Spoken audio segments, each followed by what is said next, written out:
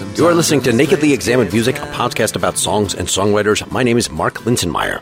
My guest for episode 153 is Steve Kilbey, best known for his work with The Church, an Australian band with whom he has released 17 albums since 1980. He's also released 13 solo albums and has many side projects, including Kilbey Kennedy, with whom he's released 11 albums. All in all, Wikipedia tells me that as of 2020, he has 1,000 original songs registered with the Australian Copyright Agency. You're right now listening to his biggest hit, perhaps, Under the Milky Way by The Church from 1988's Starfish. He's just released a massive double solo album called The Hall of Counterfeits. We'll talk about Love Song Yet to Be Named, the closing track from that, and look to the opening track from the last Church album to date, Man, Woman, Life, Death, Infinity from 2017. The song is Another Century. And then look all the way back to the Church's first album, 1981's Of Skins and Heart. Is This Where You Live is the song. We'll close by listening to the title track from Sidney Rococo, his 2018 solo album. For more information, see thechurchband.net and thetimebeing.com. For more about this podcast, check nakedlyexaminedmusic.com. And if you want to support us, you can do so either through patreon.com/nakedlyexaminedmusic or new right now, Apple Podcast listeners can sign up for a paid subscription directly through Apple Podcasts, which will yield ad-free episodes and other content for 3 different podcasts that I create.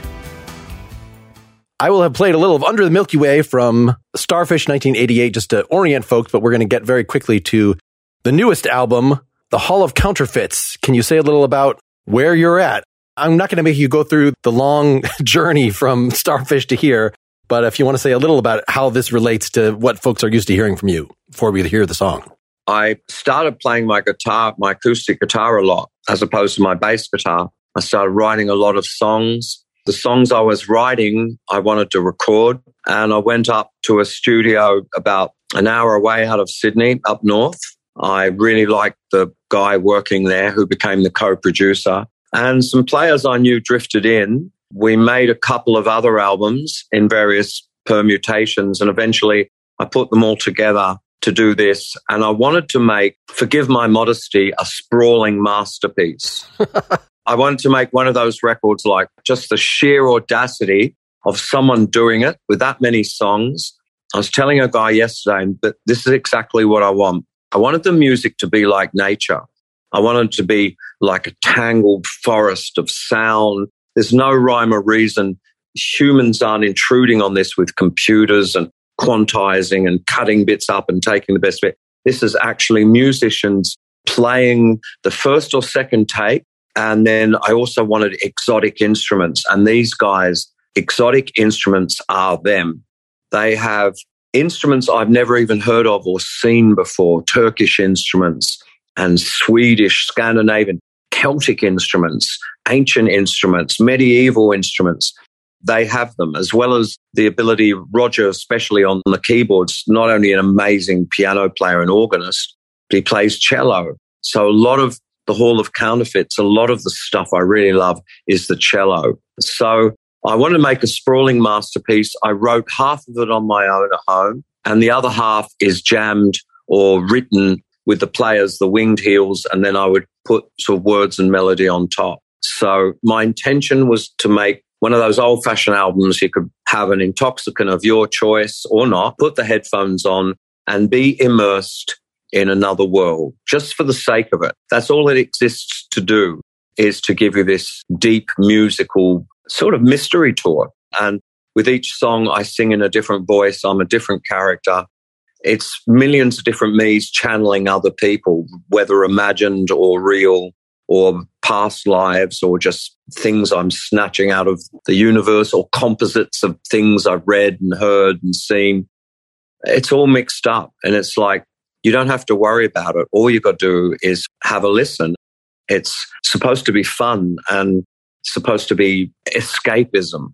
So we're going to play in a second here the last song on the album, the 23rd song on the album, partially just to show you that I did get to the end, but it's actually sort of one of the more conservative pieces on here. In other words, it's not a 1-minute strange historical instrument. It is a full regular church length song with some of your trademark melodies and things, but definitely this party thing that's going on at the end. Can you say just a little about the song before we hear it, and then we'll talk more in detail about it? It's really hard to say what this song is about. It's not about anything. It alludes to the Garden of Eden, and we are unsure who the singer is, what it's all about, but it has that feeling. And then at the end, it all goes into a long of the guy going, I just want to say I've been waiting for this moment. And then there's another me and they're yelling stuff out and the band sort of going crazier. It just seemed like a really good track to end the album on. It's one of my favorite tracks on the album. I always really love the first track and the last track. They're usually the ones. So I really love Arcadia. I really love the way this song finishes the album. You know, I don't want my songs to tell people too much. I don't want to tell them this is what it's about. It has to be this or that.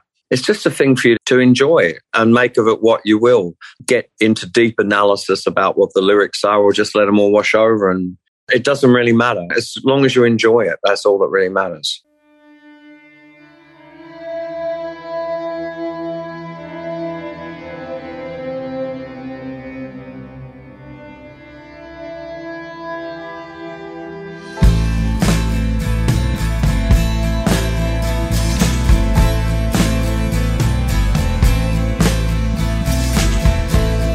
Long time ago, space was calling. Long time ago, the apple was falling. It's been a long day. It's been a long day. It's been a long day. It's been a long day.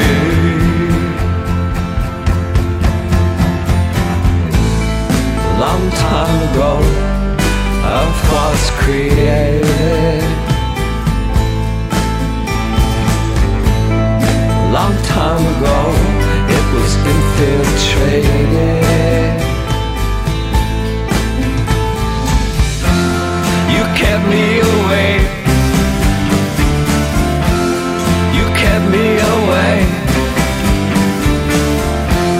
You kept me away. You kept me away. But now I wanna say I've been waiting for this moment. I wanna say I've been waiting for this moment.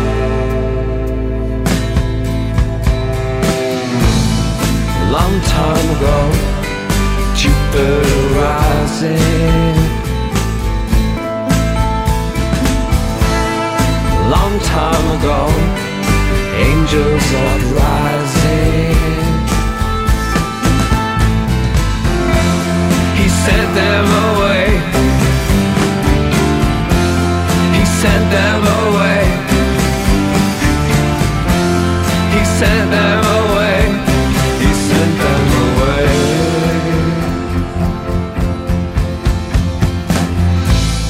A long time ago, Eden was shut down.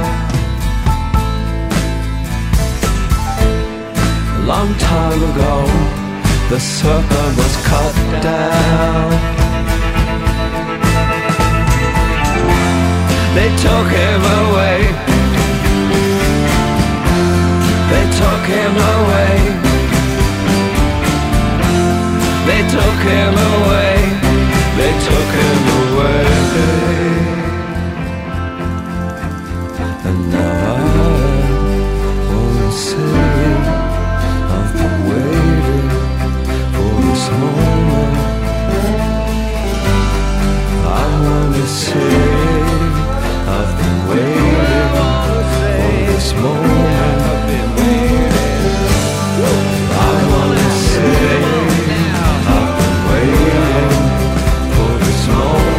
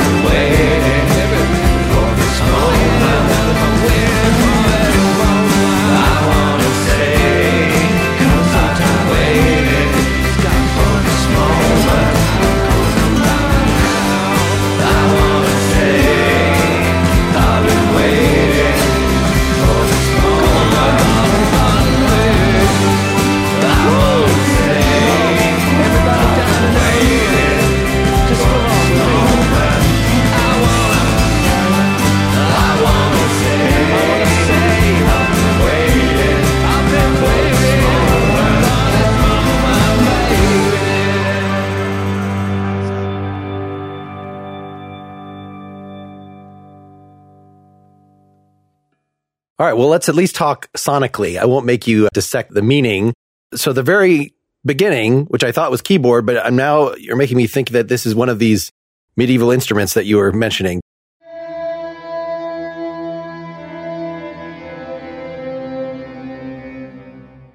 What is that sound at the very beginning? I had this idea that a lot of the songs have this little prelude. I always really like that thing where you go and see an orchestra and you're sitting there and they all come on and go, and they sort of get in the mood. They sometimes play little bits and pieces and they're tuning up. A lot of the songs have that. I can't remember. I think it's a bit of organ and a bit of cello. And I think it's treated a little bit. It's got a bit of sort of reverb or something on it. So were some of these preludes recorded separately and then... Especially a song like that where there's a count in where the drums start. And then I recorded the song with me playing acoustic guitar and the drummer. We put all the songs I wrote on my own, because you'll notice half the songs I wrote on my own and the other half were written with the other guys, not the lyrics, but the pieces of music. Which category is this in? This is one I wrote on my own. So the way that would have worked, I would say to the engineer, put these guys, like give them a sort of minute 30 before the drums kick in. And I'll say to you guys, okay, do something in that key. And usually the very first thing they did, sometimes we might go back and do it again or augment it. But usually the first thing they did, that was it. And that's why it feels so fresh. And most of the takes are, that's it. That was the first take. So the guys would have improvised the little intro. And then when the drums go, they're into the song. Everything was like first, second, at the very most third take. So I didn't really have much time for third takes. It was usually had to be the first or second take. And that's what I'm trying to do there, is keep the freshness of it. And people who don't know it properly are still kind of working stuff out and sort of excited and just hanging on, not really knowing exactly who's going to come next. I find a real useful tension in that. Reacting against that sort of music from the 80s, suddenly everybody became obsessed with all this perfection. I'm reacting against that. Wonderful players make wonderful mistakes. When they're not exactly sure, sometimes they do things they wouldn't have normally done that they may not in that very second think is good. But listening back to it, and you have a whole load of those moments all over a song. That's the stuff I love, that meandering, like nature. You know, sometimes a tree's growing, it might just for some reason stop, or it might stop and bend around another thing that's gone through it, and everything's tangled. You can't tell what everything is. That's what I wanted to create with this music, a dense undergrowth of things tinkling and plucking and thrumming away behind all the music. I want spontaneity and musicianship. I don't want intervention with computers. But you have to at least decide if you're going to do like a live take with the whole band, right? Or you say this is live with the two of you and then each person still overdubbed, still spontaneously. So you could try different instruments or have the same person do multiple passes. And the ones that were spontaneously composed, either Gareth or Roger had a little line that then we would all work on, or we would start with percussion. So we'd all just sit around with one percussion device and one guy would go boom. And I'd go, another guy would go, ding, boom, ding. And then we'd come back at that and have another, now I'm going to use this percussive instrument. I'm going to have this thing, I'm going to have this. And while the boom, ding's going, we overdub that. We build up a kind of a background, and then we'd pick up instruments. We'd get on sometimes regular, like guitars and pianos and a lot of bass guitar. Roger and Gareth were sort of, a lot of those, they were playing instruments like a Turkish kumbus, which is this huge, great banjo-looking thing. And they were playing ouds. Do you know what the slide in this song is? In the nice, that really pretty thing in the chorus that's sliding around. Is that an oud or is that... Wanna say I've been waiting for this moment. I think that's our steel guitar played with a slide. I didn't know if you could play an oud with a slide. I've never... There's hurdy-gurdy. There's hammered dulcimer and lap dulcimer. There's a lot of cello. A lot of the attitude on this record is cello. And Roger wasn't a trained cello player, but he taught himself to play. Like, I guess he taught himself everything. And he really has interesting ideas of what to do with it. He doesn't approach it like a cello player. He approaches like a musician who's learned to play this instrument so he can do whatever he likes. So he's completely open. And some of the stuff that sounds like violin is actually him playing it right up the neck. And cello just has this marvelous gravitas. If you have a song and you stick a fucking cello in it, suddenly the song has so much more weight and resonance. It's like sort of having a high court judge give you a good rap.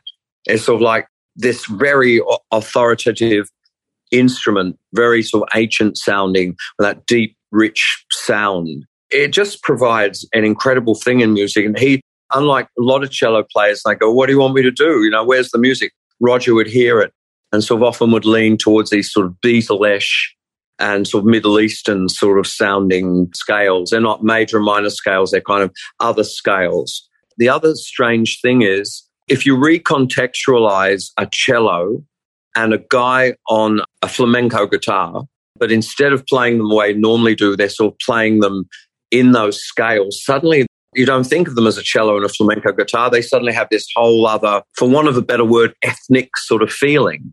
You know, I was sort of trying to allude to all this Indians, the Hindus, you know, hashish and biblical days and my past lives as maybe riding a camel in the desert. You know, I don't fucking know, but it's sort of like when you use those instruments and use them in with the way we're using them, it suggests so many things. It doesn't hit you over the head and go, this is what it is. It's sort of got this druggy, ancient, biblical, just this lovely thing that I love that's so far away from some vocal-tuned, meaningless sort of boy band doing, oh, girl, I love you. It's like I'm taking that as the absolute antichrist of what I'm trying to do.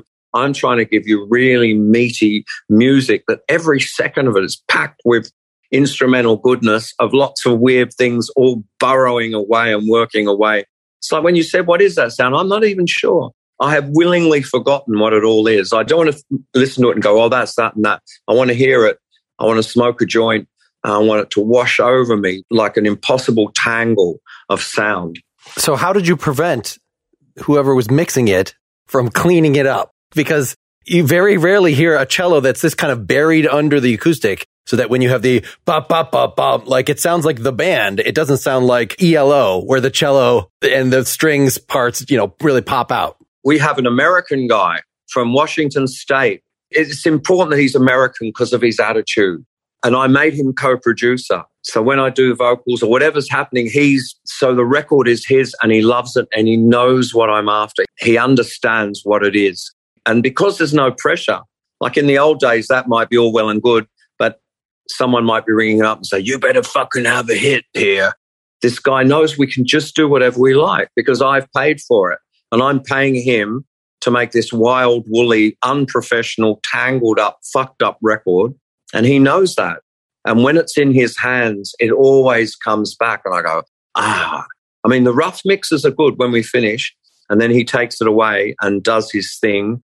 And then when it comes back, I went round to a guy's place the other night, had a huge stereo, and I was just in awe of what this guy was doing. I think he's the best engineer and producer I've ever worked with, bar none. To me, he's as good as Bob Clearmountain. You know, when we were getting the record mastered, the mastering guy ran and said, who the fuck is engineering this stuff? It's incredible. Say his name again. His name's Andrew Beck. He came out here, I think about 15 years ago, and he's been honing his craft, and I got really fucking lucky. And he helped me subvert the musicians. The musicians got sick of me saying, can you be like, don't resolve. No, just jam. And you don't have to keep playing. You can stop and start. And we like that mistake. We're going to keep it. He jumped in something about the way this American sort of way he would talk, like, no, don't fucking do that. You know, that doesn't sound good. Do it again, you know, or no, that's it. He has a sort of an authority of his own. So he was really useful. Everybody on this record got really lucky. Every one of them, for the drummer, Gareth on the guitar, and Roger on the keyboards and all the instruments he plays, and Andrew, all, in my opinion, at the top of their game and ready to use all the experience they've gathered over. Everyone with a sort of a 40-year career, they're all ready to listen to my ideas to sort of radicalize your playing. I certainly don't want dissonance. I don't like noise for noise's sake. Sometimes a little bit of noise is useful, but make it weirder. I'm looking for weirdness. Satanic Majesty's request. I read once Mick Jagger said, Not so long ago, he said that was his favorite Stones album. And the reviewer went, huh? And he went, yeah, I guess I just like psychedelic music. I want something like that. I want something, just music for the sake of music before all that other stuff came into it. When you could just sort of do, it seemed like you could do whatever you liked, but never neglecting melody and not just sort of experimentation for its own sake, but to provide entertainment. Were there specific hits, for instance? Like there's this, I wrote Pink Floyd organ where it goes pop. Long time ago. Where I could see that might be the kind of thing that you would have conducted, or like you wanted something there, or was that just entirely like what they were coming up with? Sometimes I would say, I want a but, and they would do a but. And other times I would go, I'm not really sure what this track would have. And he might go in there and go, I'm going to go, but. And then when I heard it, I went, yeah, that's what I wanted. And sometimes the other players would give other players ideas. Often when I was in there working on my bits, they would be sitting in there furiously fiddling around with things, getting things ready. In fact, Roger and Gareth would always be sitting there whenever I was singing, when I was doing a rough vocal or doing the guitars. Once we got the guitar down, I'd do a proper acoustic guitar on a double track. They'd be sitting there figuring it all out, playing and playing cellos. And you see that on the sleeve. A lot of it is them people sitting around playing things because there wasn't a lot of time. First of all, I was paying for it out of my own pocket and I'm not particularly wealthy. So it costs a lot of money. Can't cut a few of those 23 songs. We got to, can't compromise that. You got to make sure the whole thing is there. Yeah. Normally, when you finish a song or when someone's done a really good take, everybody sits around and basks in the glory of it and shakes each other's hand. I had no time for that. The guy would be walking in from doing the last little overdub on a track. And as he walked in, I'd go to Andrew, right, next track. We would just listen to that one back and then the next track will come up and we'd be straight into it, working day and night without even lunch breaks, just like me pushing them on all the time in a colossal, using up so much energy to do that. I was exhausted by the end of the day because I'm normally a kind of a dreamy sort of guy and I'm standing there looking at a cloud going, wow. But with this, I had to focus all day long, just keep everybody motivated and going along really hard because those 23 songs were recorded pretty quickly, maybe within 2 weeks with it all added up. Can I ask you just about the last portion of this, which I'm kind of surprised given what you're saying, that there's not more stuffed in this party that's going on at the end.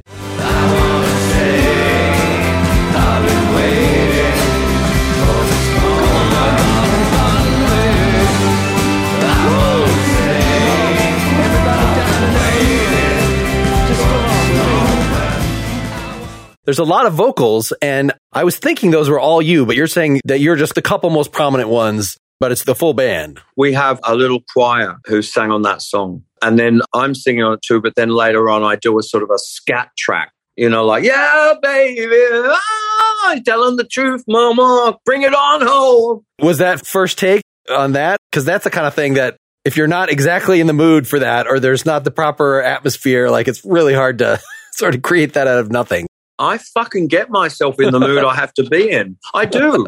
If I have to sing a soft, sad song, I'll go in there. Sure. That's why it's the Hall of Counterfeits. That's why it is, because it's all characters. You were saying that you're. It's all characters. It's all like if you're an actor, you know, you might be filming at one scene you're sitting at home with your ma and your pa and your kids, and then the next scene you're out in the street gunning down the sheriff. That's how it is making an album. 1 minute you're this, the next minute you're that. It's all this wonderful sort of thing of trying to, instead of getting an album of me, a double album of this is what Steve Kilbey thinks about politics and world health, and that would be the new Van Morrison. That's not you. Yes, no. I'm nothing to do with any of that. I'm a singer who dreams up songs, and then on this album more than ever before, I have dreamt up different voices to sing the songs in, from the disgruntled Roman slave of Bound in Servitude, who's singing in that old, nasty old voice, to the sort of the proto-hippie who lived 3,000 years ago in ancient Greece going, Arcadia. That's my version of, oh, girl, I'll never leave you. My love song is to a pastoral ideal in ancient Greece. Arcadia. And then I become myself, you know, in some of the songs. It kind of is me with my voice and what you'd expect the sort of things for me to say. And then other songs I become, as I was saying to a guy today, I became in that song Amorous Plethora, I'm like an ancient gigolo talking about all the girls he has stashed around the ancient world. You know, in another one, I'm a traveler who's lost, crying out. And in another one, I'm some cynical, you know, everything's for sale, or some there's cynical character. It's all just aspects of me and aspects of everyone and aspects of humanity. I really feel in rock and roll, the ancient world just is not explored enough. Why not? Rock and roll, with its screaming guitars and pounding drums and wild singers, rock and roll is perfectly set up to explore the ancient world. But what do we sing about? We sing about, I got a baby driving the car. We're going to drink whiskey and, you know, like all that sort of shit. Why not sing about fucking, you know, the Phoenicians? I like the fact that this character seems upset that the serpent in Eden was cut down. They took him away. That's a complaining sort of line. I did want to ask you just about that shift in tone between that part to the waiting for this moment, that the whole thing before has been a very coherent, kind of wistful thing about the Garden of Eden. And now we're in the present and it's going to be very intense. Is that just purely a matter of mood, or is there some narrative story there? Say I find the whole thing of the garden, and I do, and I've written about it, and I actually wrote a pamphlet. Eden and Adam and Eve and the serpent and Jehovah are obsessions of mine that I return to over and over and over and over. But I don't have anything scholarly to say. I'm not trying to say this really happened. I'm certainly not saying this didn't happen. I'm just going, this wonderful story with these wonderful characters. And now I've got a song about it. And that's the thing about a song. It doesn't have to preface itself with anything. It's like, if you listen to the lyrics, you'll notice it's about Eden. And Jupiter is, of course, Jehovah, who is the same guy. Jehovah's just Jupiter. He's just Zeus. He's an old, angry, you know, and he's jealous. And he's sort of, if you don't like him, you could end up punished. And if you like him, he could raise you up. I call him Jupiter in that song, but it's obviously about him and this incredible notion of this Garden of Eden. Another thing that I always think about, and I still want to get this idea in songs, is when I was a kid, the Jehovah's Witnesses had come round and they'd give you these pamphlets, and they were often terrible, like things falling out of the sky and volcano and people screaming for eternity. But every now and then there'd be like a drawing of their idea of heaven. And there's like this beautiful garden, and people are walking across the lawns with their arms around lions and leopards. And people are feeding zebras, and there's black people and white people and Chinese people, and everybody's all there and they're all happy and everything's beautiful. I love that idea as well. All of these sort of biblical things. Obviously, I'm Dylan and Nick Cave and lots of other people mine the Bible. You know, even Bruce Springsteen's got Mansions of Glory, and it's a great place. And because it's a song, if I was to write an article about it, I guess people will go, well, what do you think about it yourself? How do you interpret all that? But there are no questions asked of singers. You can sing anything you like in a song, and nobody goes, well, what does that mean? It's like, it's a song. It's a lie. It's true. It's partially true. It's complete fantasy. It's whatever you want, and the singer never has to ever justify it. Well, it still has to make emotional sense, that the fact that you have something, you know, this wistful tone, and then it gets very direct, and we're talking about this moment, you know, tonight. You know, there's so many songs that's sort of a rock and roll thing of like grasping this moment right now, right here, right now, you know, and this is a very effective version of that. Yeah, I was just asking you sort of how those two ideas fit together in your mind, grasping the present versus. I like the idea, which is on the same lines. I like the idea, and some people were really good at this. I'm thinking the Bee Gees and Cilla Black and David Bowie too. The song starts off in this soft kind of, and then when it hits the important bit, the voice goes really trebly and shrill. Like, so Cilla Black have a song, you're my world, you're everything. And then suddenly she goes, if our love ceases to be. And suddenly you're taken from this intimate, soft, and suddenly you feel the urgency. And that's what Mick Jagger was really good at. If nothing else, he seemed, when I was a kid and watching him on TV, he seemed urgent. Whatever he was saying, it was really important and urgent, and he seemed really important that he had to say it. And the Bee Gees as well. they can have these really soft voices and suddenly, good morning, Mr. Sunshine. And then, lonely days, lonely night. So with this song, I'm trying to get that where it goes from calm and soft and reassuring. Suddenly the singer becomes a bit agitated. The serpent gets cut down and taken away. And as you said, he's sort of upset about that, or he's excited about it at least. Before we move on, we're going to do some sponsor messages. I'm thinking that since you're listening to this, you love podcasts, and you're going to find a ton of binge-worthy podcasts, including ours, on Amazon Music. They've got more than 10 million free podcast episodes to listen to, but of course, Amazon Music is not just for listening to podcasts. They have thousands of music stations and top playlists to stream for free. And no matter what you're listening to, you can go hands-free with Alexa. You do not want to listen to ads with your music. And Amazon Music Unlimited has over 75 million songs, plus podcasts, music videos, and more. With Amazon Music Unlimited, you can listen to any song anywhere offline with unlimited skips. So really, stop trying to just use YouTube as your on-demand jukebox. You're going to appreciate being able to use Alexa to just ask for the song you want, ask for the artist you want. I feel I'm able to trust the Amazon playlist to take me through, say, a jog when I don't want to be messing around with the device. If you've never tried Amazon Music Unlimited, now is a great time. For a limited time, new customers can try Amazon Music Unlimited free for 30 days.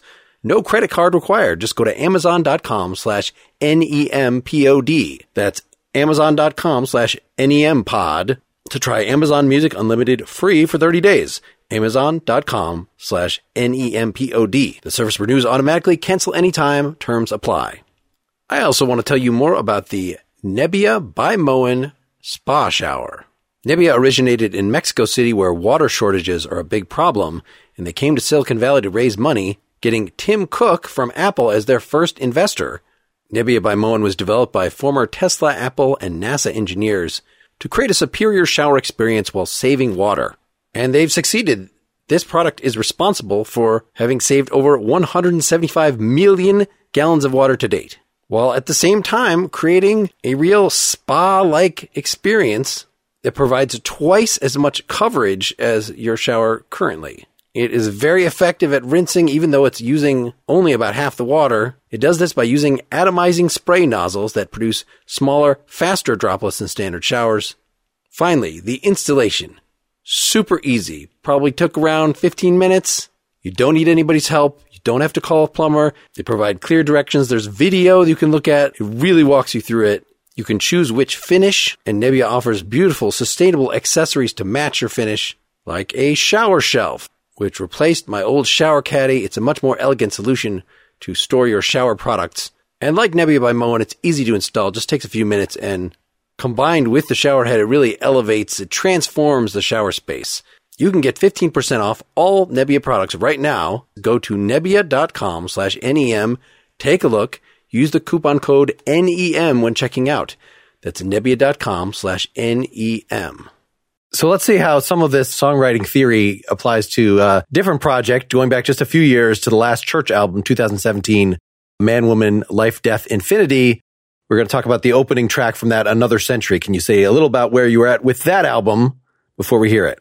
I can tell you Another Century was written by me on an omnichord.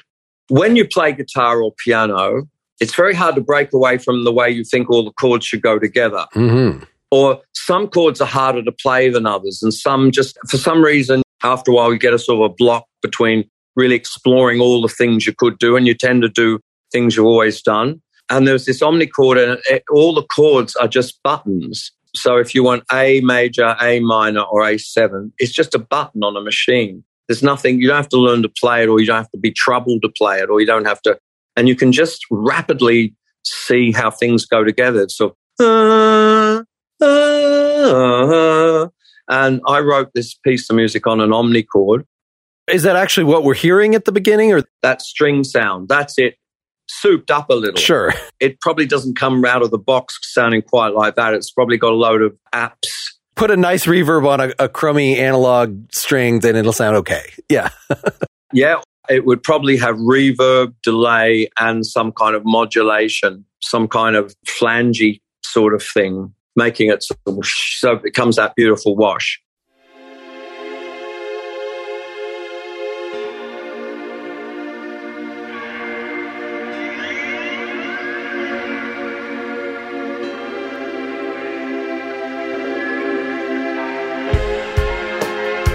Gotta light a candle for you,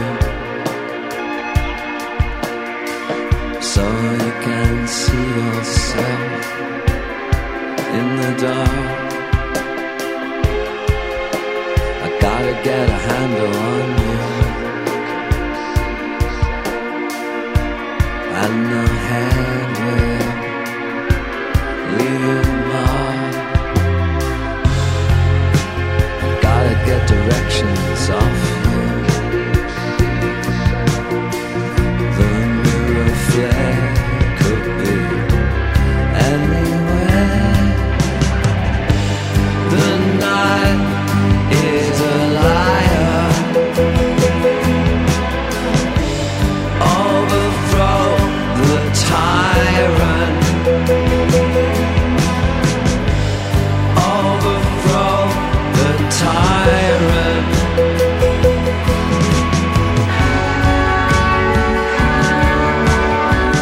And in the fading light I saw,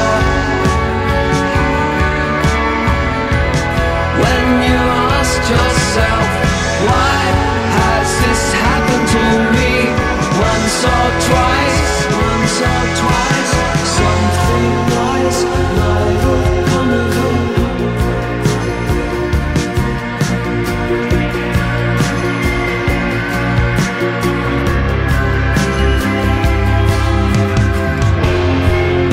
I gotta fight a battle for you. Gotta back another century. Another night set for you. Every morning and everywhere. Today he's a liar. Undergo the silence. Undergo the silence.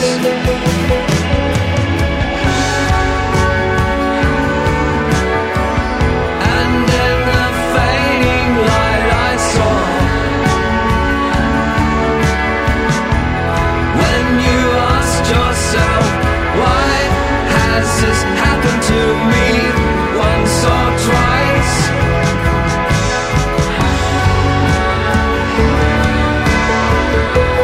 In the fading night I heard, when they shoot themselves, how did this happen to me? Once or twice, something nice might have come of it.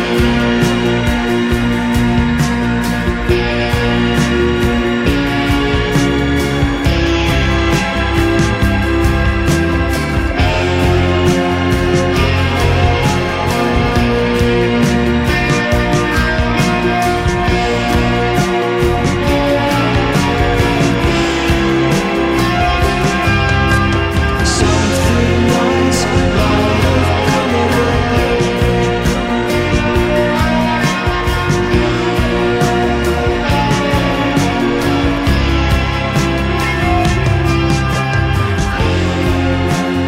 Gotta light a candle for you.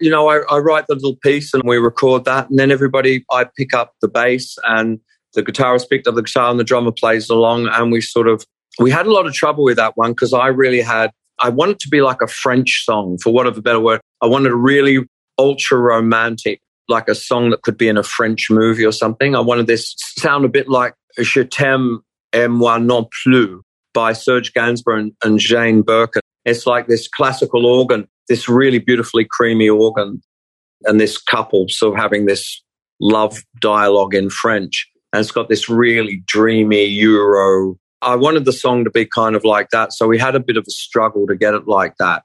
And we actually had a few real arguments over it when I went out one day and I come back and everybody had not done it like that. And when they played it to me, I exploded and I really lost it.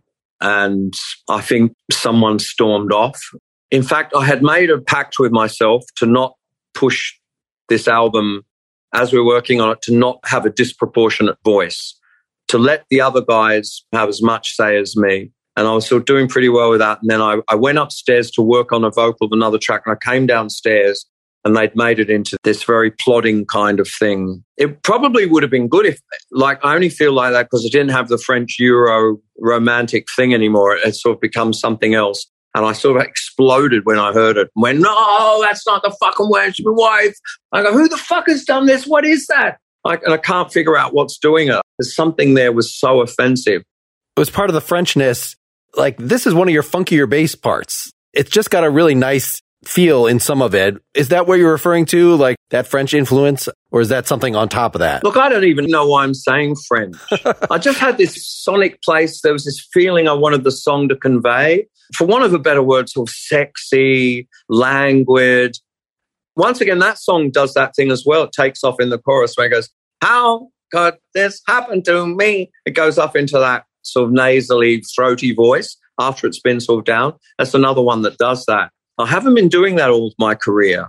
If you listen to early church songs, that hardly ever happens. It's normally the voice in the verse is the same as the voice in the chorus, which was always sort of me. And now I'm not trying to sing like me.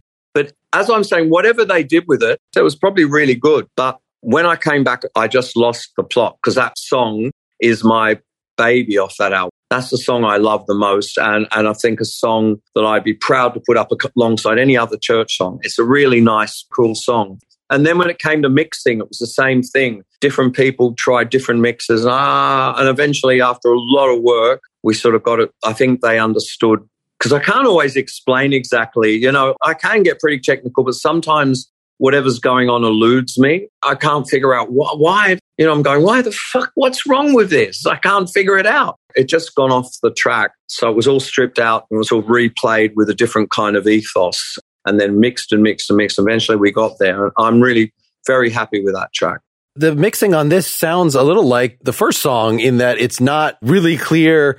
There's the two guitar personalities doing their, you know, sort of what a lot of people think of as the church. I know sort of as these later albums when you're introducing more keyboards and just there seems to be a lot more subtlety and a lot more space being taken up either by the effects or by, in this one, you've got just some little extra vocal things. I mean, not only the ahs that, you know, are the key thing in the chorus, but just things that I said somewhere extra angel inserted, you know, somewhere in the middle of the chorus where another floaty vocal comes in and then you can't quite tell exactly what's going on or where all the sounds are.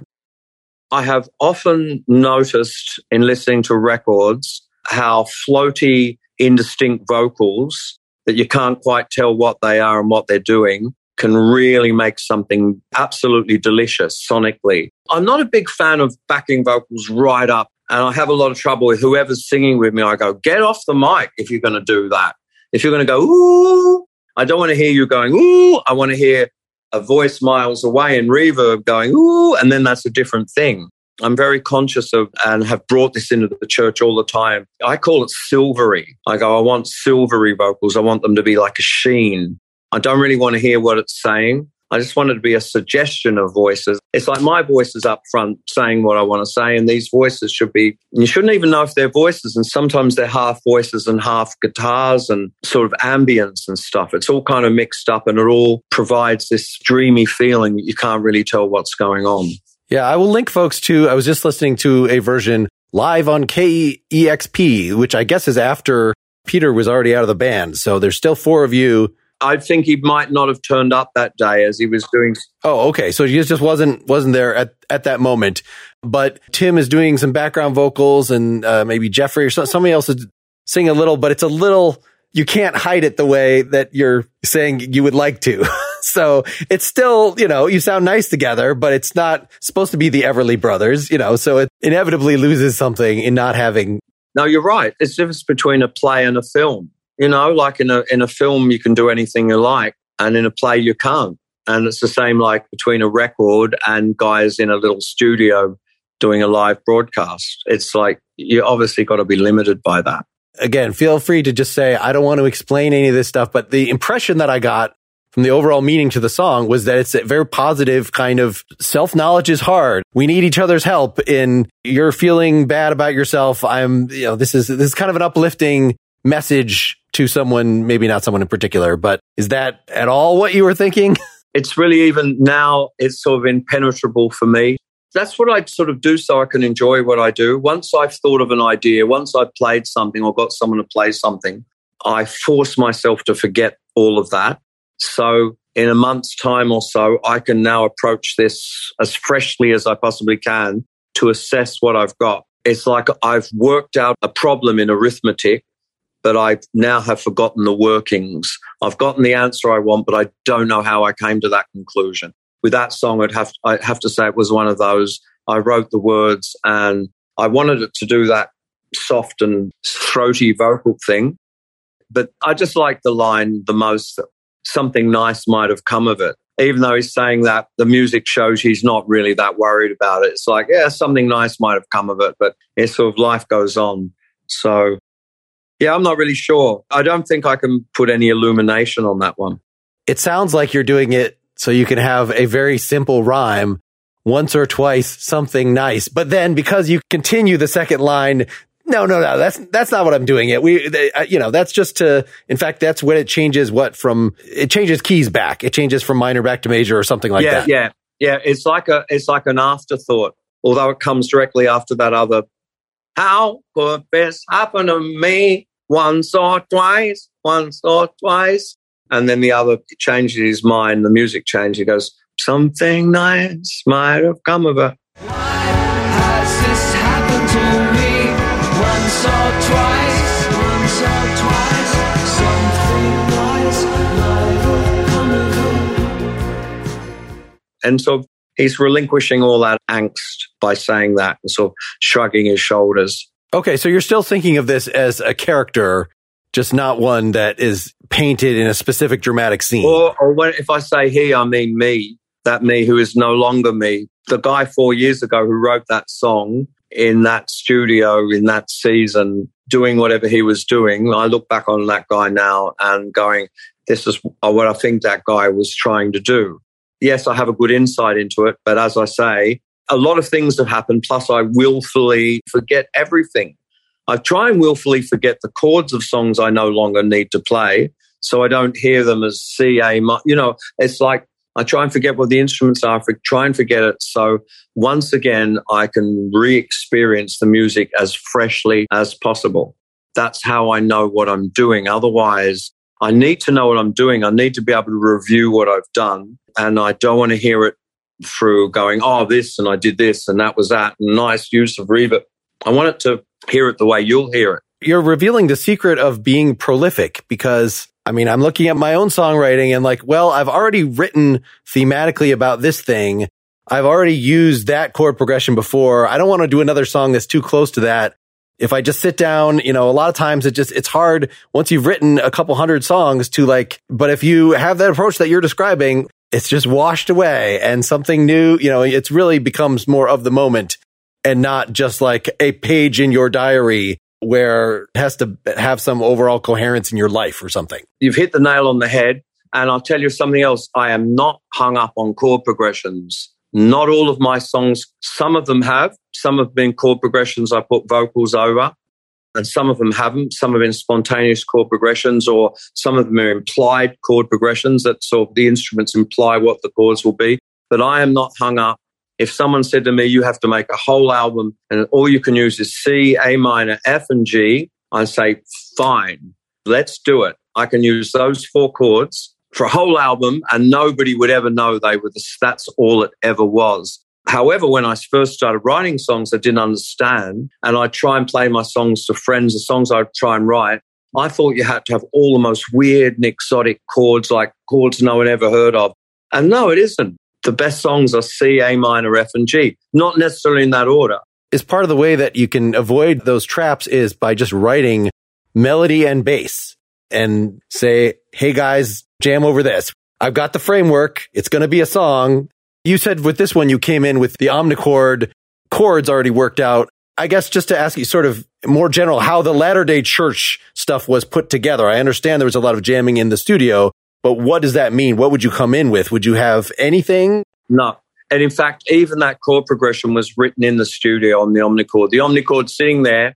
I sit down, I go, do it a few times round. You don't go, hey, you guys, listen. You just sit there quietly playing it, and hopefully sooner or later someone goes, hey, what's that? And you go, yeah, you like that? And they go, yeah, what is that? And then they pick up an acoustic guitar, and then you realize how it sort of sounds in real time.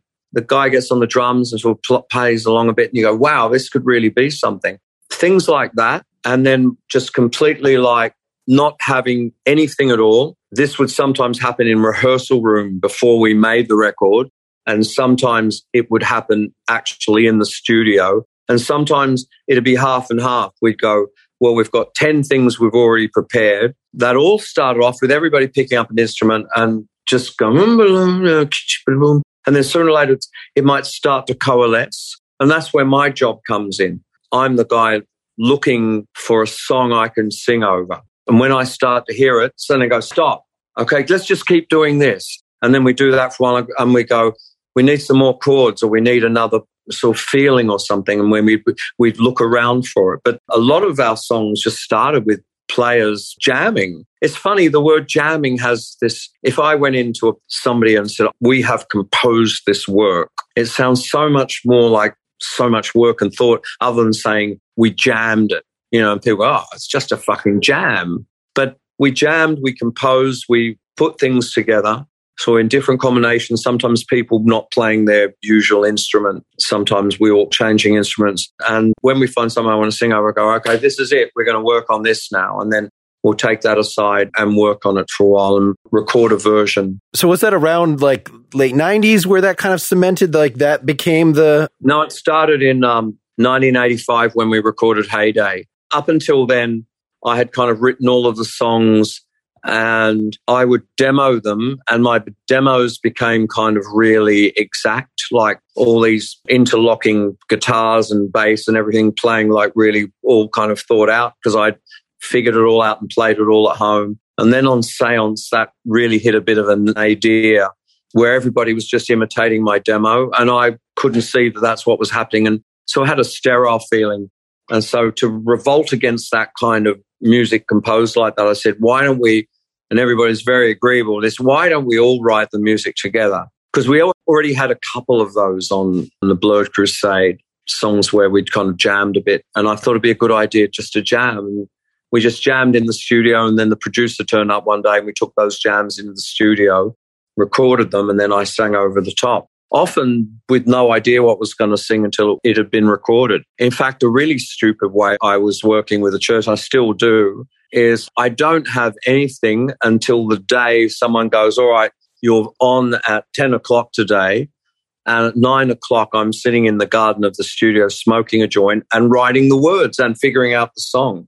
Because only the pressure that I had to do it imminently, I sort of go, like I'd be at home and go, wow, I've got to write something for that instrumental. And then other voice would go, oh, why worry about it? It's still a week away.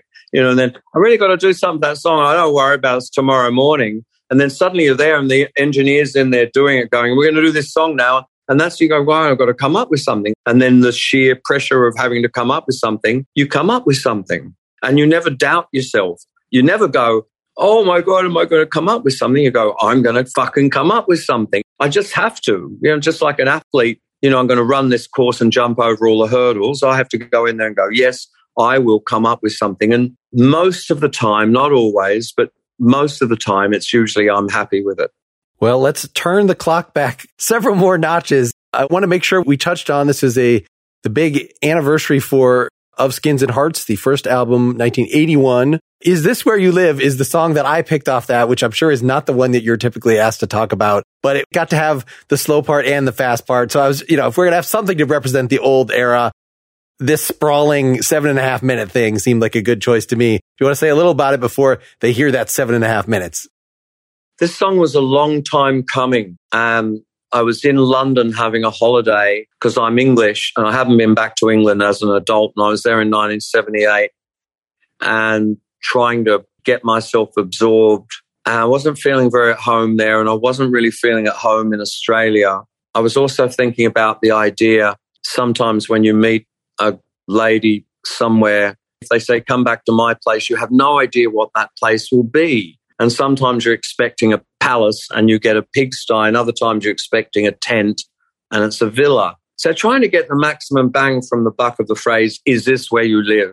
Also asking myself, where do I live? Where am I supposed to live? It's also mixed up, but it isn't any of those either.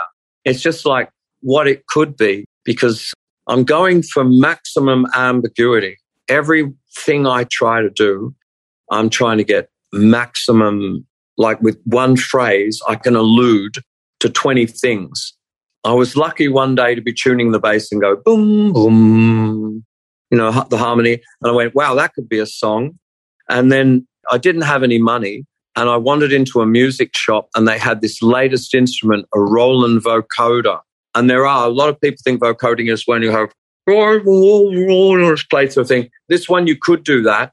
But what it also had, and this is 1980, and this is before samplers, and before I thought it was possible to do something like this, it had male and female voices. Oh, and I stood in the shop, and I put my finger on the low D, and it went, oh, infinite sustain.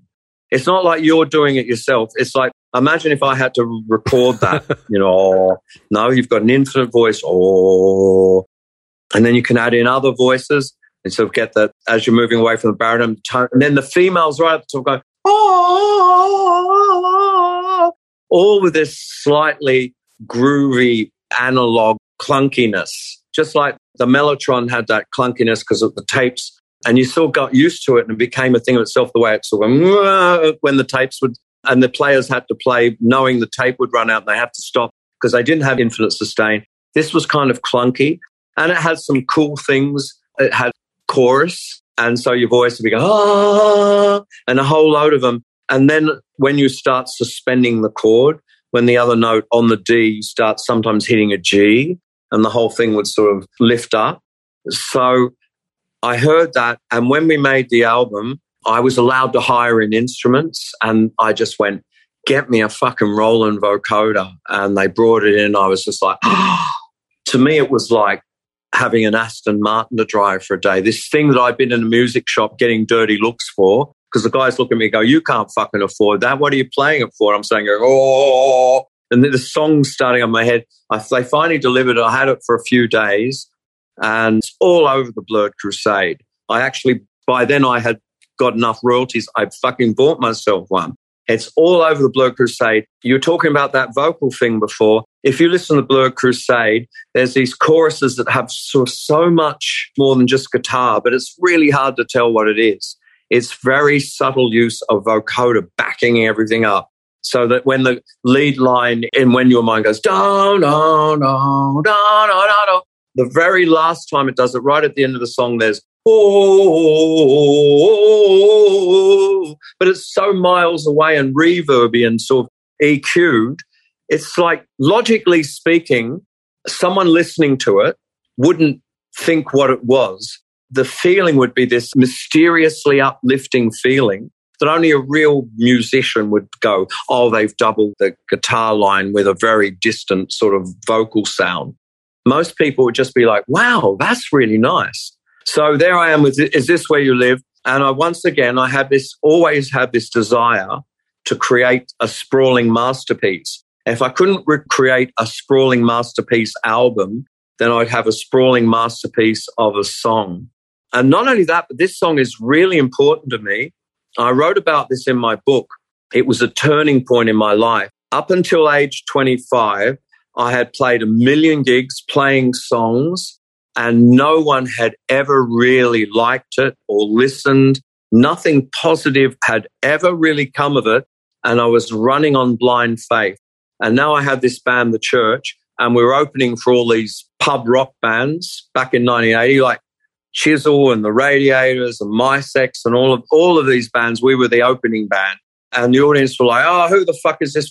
Anyway, this one night we did Is This Where You Live? We didn't even have the vocoder. This is before we got in the studio. It was just the bass just going boom, boom, and the guitars sort of making sounds.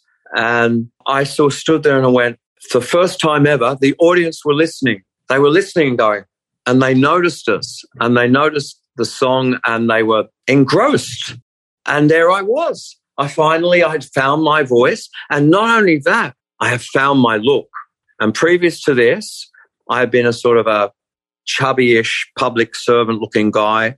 And suddenly, there I am, as angular as all fuck. I'm really thin and angular. And I sort of look like a disdainful English poet with sort of makeup on. And my band are all pretty good-looking guys. And suddenly, from out of nowhere, there was the church doing Is This Where You Live? And people are really fascinated by that.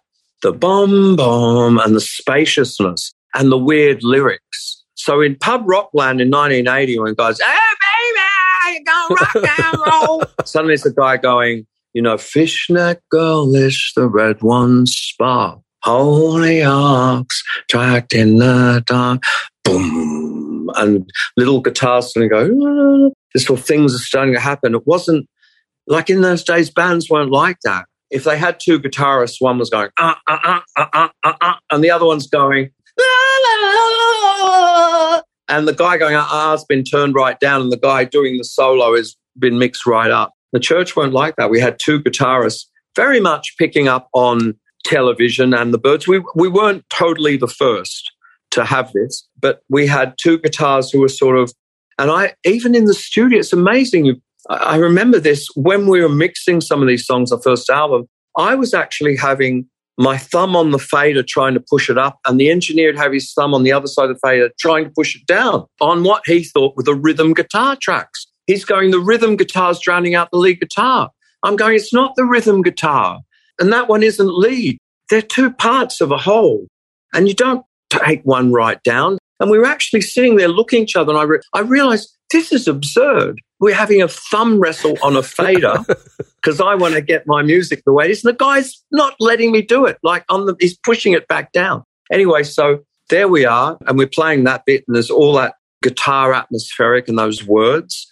Who else was in 1980? You should have seen Australia in 1980. People didn't have songs with like deluxe locations just near completion. They're not going to fucking have those lyrics. It's like, my baby rock and roll, I'm a fighting man, I drink beer and fuck chicks. They're not having that suddenly appearing in the song as this sort of real estate jargon. That's what I did. I would hear a great phrase. I was confident enough, like Dylan. I just take chunks of jargon, and when you recontextualize, I would have seen that sign walking along in Sydney, coming soon, deluxe locations just near completion. As on a sign, you go, oh, yeah. I go walk along and I see that sign and I go, I'll have that. And then when I'm looking for the lyrics, these things I've thought about, the things I made mental notes of, they come up. And then when you recontextualize that in a song, and it's 1980 and everybody's, my baby! And then suddenly there's a guy going, deluxe locations just near completion. It's quite a nice little playing with the whole idea of what are lyrics? What is poetry? There were these guys who did a poetical hoax in Australia in the 1930s to show up how stupid this surrealistic magazine was by submitting all this, what they thought was bad poetry. And they were in the army the day they were doing it, and they were ripping huge chunks out of army manuals like, as long as the mosquito swamps are drained correctly. And in an army manual, that's one thing. Suddenly chuck that into the middle of a poem that was actually called encephalus, which is the name of a mosquito, but most people don't know that. But you hear that word encephalus, something good's not going on, and suddenly you're chucking all these random bits of jargon. If you can do it properly, and Bowie shows this and Dylan shows this, and I was doing it in my own way, although I probably might not have described it to you. Had you met me in 1980, I probably wouldn't have been able to say all this. I was just doing it sort of instinctively, and now I look back on it and I can sort of see how you would describe this stuff. Just like someone writes a book and then a grammatician can sort of pull that all apart and tell you exactly what's going on there grammatically, what everything is. I was sort of just recontextualizing chunks. And then in the middle of the song, it stops and then it starts up again as a rocker, quite a frantic rocker, complete with a backwards guitar solo. So you know where we're coming from.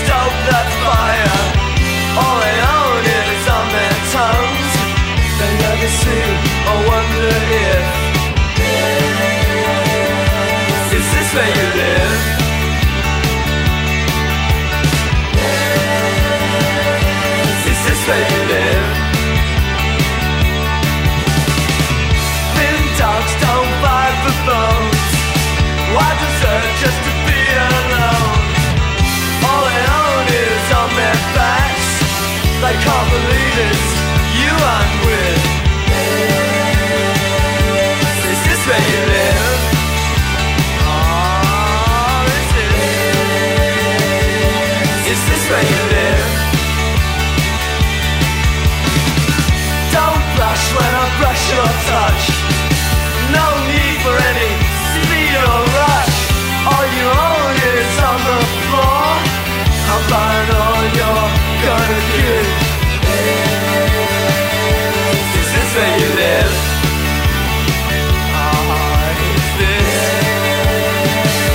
Is this where you live?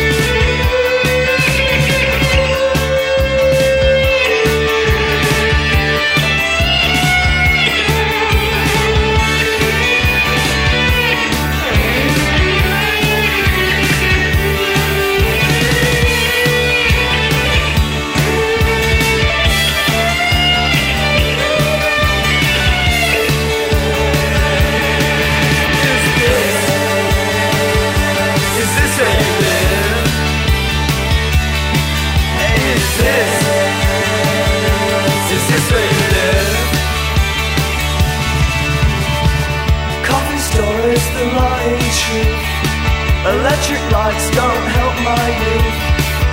All I own is on this face, a bay mirror and a myth. Is this where you live?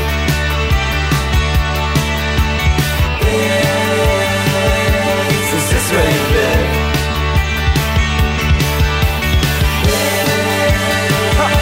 Is this where you live?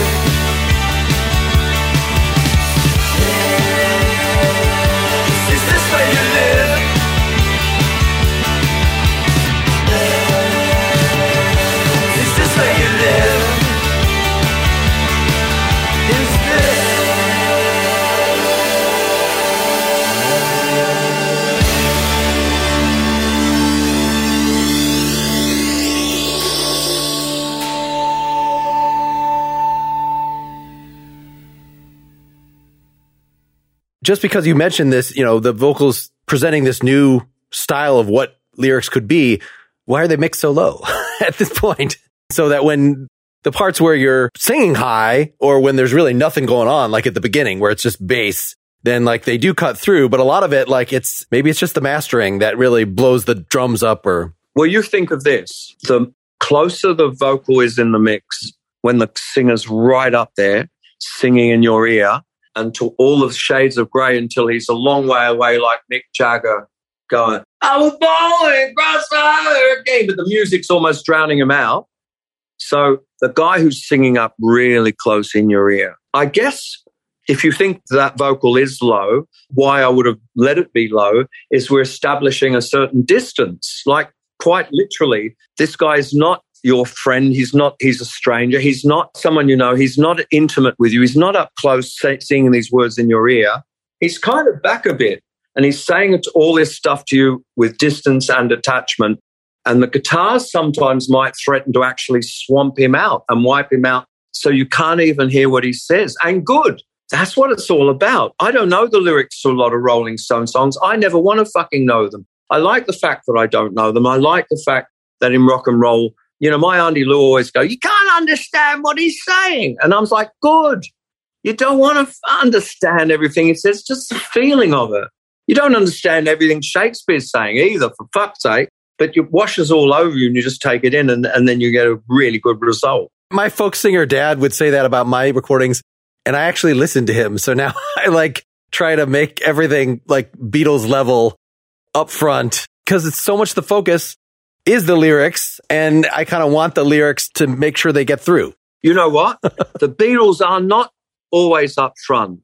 Living is easy when eyes fall. He's a million miles away. Sure. You know? If it's a psychedelic thing, I completely get that. Especially something like this that's so hypnotic. The voices, a lot of times you have these mantras in these songs where you're repeating the same thing, it really becomes a focus. I reckon when I come to think of it, Neil Young is sometimes, you might go, wow, he's really down in that mix. He came dancing across the water. And his voice, when the lead guitar comes in, it's much louder than his voice was. It's a sort of a tool, I guess, you have to establish. There's so much to singing and recording a vocalist. Where you sort of are in the song really says a lot about what you're doing. I would say a general axiom could be the closer you seem to be, the more sort of sincere you are. You're sort of saying something really warm and truthful and sincere, or a real threat. I think Velvet Underground, I think that they, sometimes his voice was kind of back a bit as well and sort of indistinguishable. And that adds to the sort of druggy, dazed, casual. It's like Dylan and Lou Reed, they're like, I'm so fucking casual. I don't care. I just want to do this and get out. I'm just going to fucking sing it, all right? Wherever I am, that's what it's going to be. And like, why broken up my feet? And then it's sort of fucked up and not in tune and distant. And that, for that occasion, is perfect. For another song, you want that up close, beautiful, enunciated voice where you can hear every last syllable and you can hear absolutely the softest breath. Sometimes that's appropriate. None of them are ever right or wrong. And someone says, all your songs, you should be able to hear them. I don't believe in that. I think the clarity of a vocal and where it sits in a mix is part of the palette. And sometimes, especially if you're singing kind of loud and stuff, it's, to me, the louder I am, the further I probably want that loud singing in the mix. I don't want it up front. I don't want to be yelling in someone's face. I don't mind yelling at you from across the room, but I don't want to get right up in your face and yell at you. That's not pleasant. A very surprising thing for me is just how the vocal starts in this, that you've established this drone, but it's this oceanic lights are cleverly like, it sounds like this could be a little 60s swing ditty sung over the edge of a tall building into a vast wasteland or something. Like it's just a really fun, out of place way of starting that, where it could be oceanic lights are cleverly dim. You could be do the poetry thing and just bash that this is artsy, but it adds a level of, I don't know, irony, or just makes it more fun. Look, I'm glad you're noticing these things. When you have a song, even a basic song, even a rock and roll band in 1990, and you have a song, there are so many parameters to alter and manipulate and change, so many decisions when it comes to every single part of that song, and all of them will have different subtle effects on the people listening. And if you can get a lot of them right and a lot of them appropriate, so there's sort of implied irony and implied sarcasm, but also implied warmth and implied confusion. It's never bang, bang, bang. It's confused. It's sort of like, what exactly is this guy? It means you can listen to the record over and over and over and over again, because it's always ambiguous enough. You can never really get your fill of it. And I'm glad you're noticing those things. I've never even thought about that. When you say it, I see it. That was one thing I hadn't thought about, was that I'm singing it like that. And I can see now, looking at it, I can see how that was an important part of it. But it didn't even cross my mind. The sort of most warm part of the song is this, the nice chorus thing. It's sort of the most Robin Hitchcock Soft Boys like thing that I've ever heard out of the church, which I was looking at a live version from 1982. And it seemed like, I guess it was you were saying you were doing all those harmonies at the time, probably for the recording. They definitely kind of chickened out when it came to the live third. They're going, and they're not as committed to it. We weren't a band who was known for our vocals and backing vocals, and we didn't do an awful lot of work on that. In fact, there was sometimes a very grim, sarcastic jab at ourselves where we'd check into a hotel at 3 a.m. in the morning and someone say, all right, everybody down to my room for a harmony rehearsal, knowing that was the least likely thing to ever happen in the world. Would the church actually have a harmony rehearsal where bands do that? Bands sit around with acoustic guitar and have harmony rehearsals. That never happened. There was never even a live harmony rehearsal. It was just sort of like an open slather. Sometimes I'd sing where I wasn't supposed to, and sometimes I wouldn't sing where I was supposed to, and sometimes it was the same for them. It was very haphazard. It seemed to suddenly be all about the guitars and stuff, and the vocals. So we're so cocky, we're not exactly going to get this right necessarily. I think that was the sort of, or we couldn't be bothered, or we didn't realize, it didn't seem to matter we hadn't been able to adjust every single thing about ourselves, and we were putting a lot more effort into the music than the vocal. Being a good singer was one of the last things on my agenda. I wanted to be an interesting singer, and I thought I could be interesting without necessarily being good. If you had to be very specific about exactly what pitch you're hitting, it wouldn't have the same character, definitely, this song.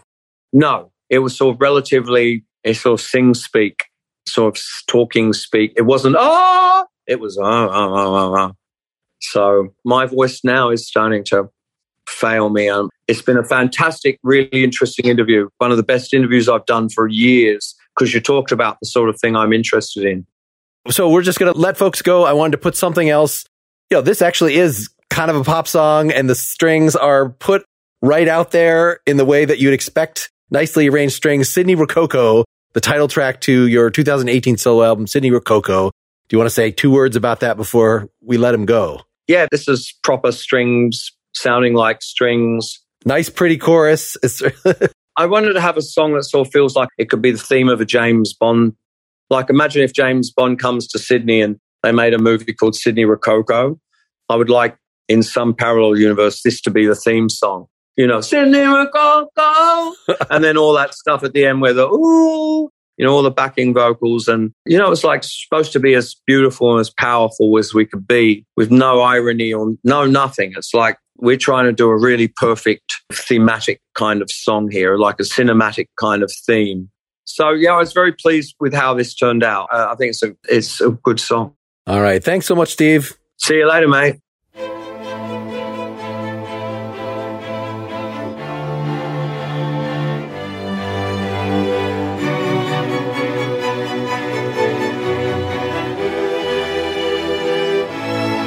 Another star falls as evening crawls.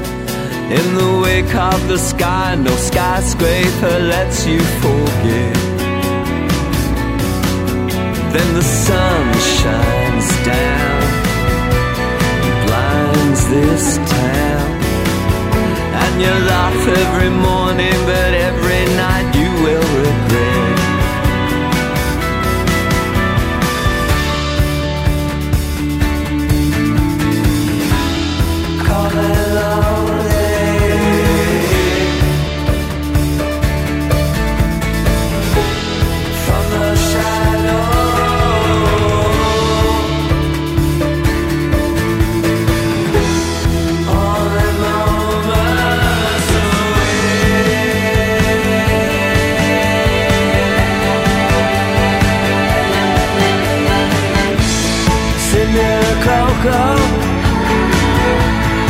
Outside your window, here in the shadow, we're waiting to go and blast this heat, fast and sweet. When the pingers wear off, they'll bring us something to eat. Now sing your song like nothing's wrong, but the song that you sing is the thing that disaster will bring.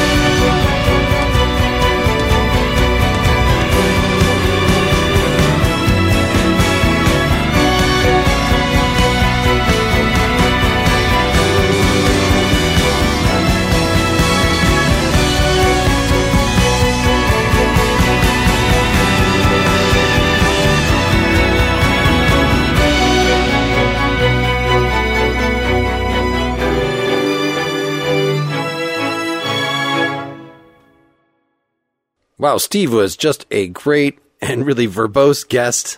Really one off my bucket list. If you enjoyed this, you might want to also listen to my interview with Marty Wilson Piper, the one-time guitarist for the church through most of their history. A very, very talented group. My next episode will be an interview with Chris Connolly, another very good, very smart guy, and Melvin Gibbs and Emma Jean Thackeray.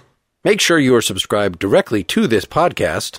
Look up Nakedly Examined Music on the podcast app of your choice. And if that podcast app of your choice is Apple Podcasts, please consider supporting the show. You can hear all the episodes ad-free and some bonus content just by clicking the button to subscribe. That subscription will actually get you access to the ad-free episodes and bonus content to all of my side podcasts. That is Pretty Much Pop, a culture podcast, Philosophy versus Improv, my new one that I'm very excited about. So I would love, love, love your support. If you don't use Apple, that's fine. You can go to patreon.com/nakedlyexaminedmusic and do it directly there. This has been a long episode. I will not draw it out any further. Hope you're having a wonderful week. See you next time.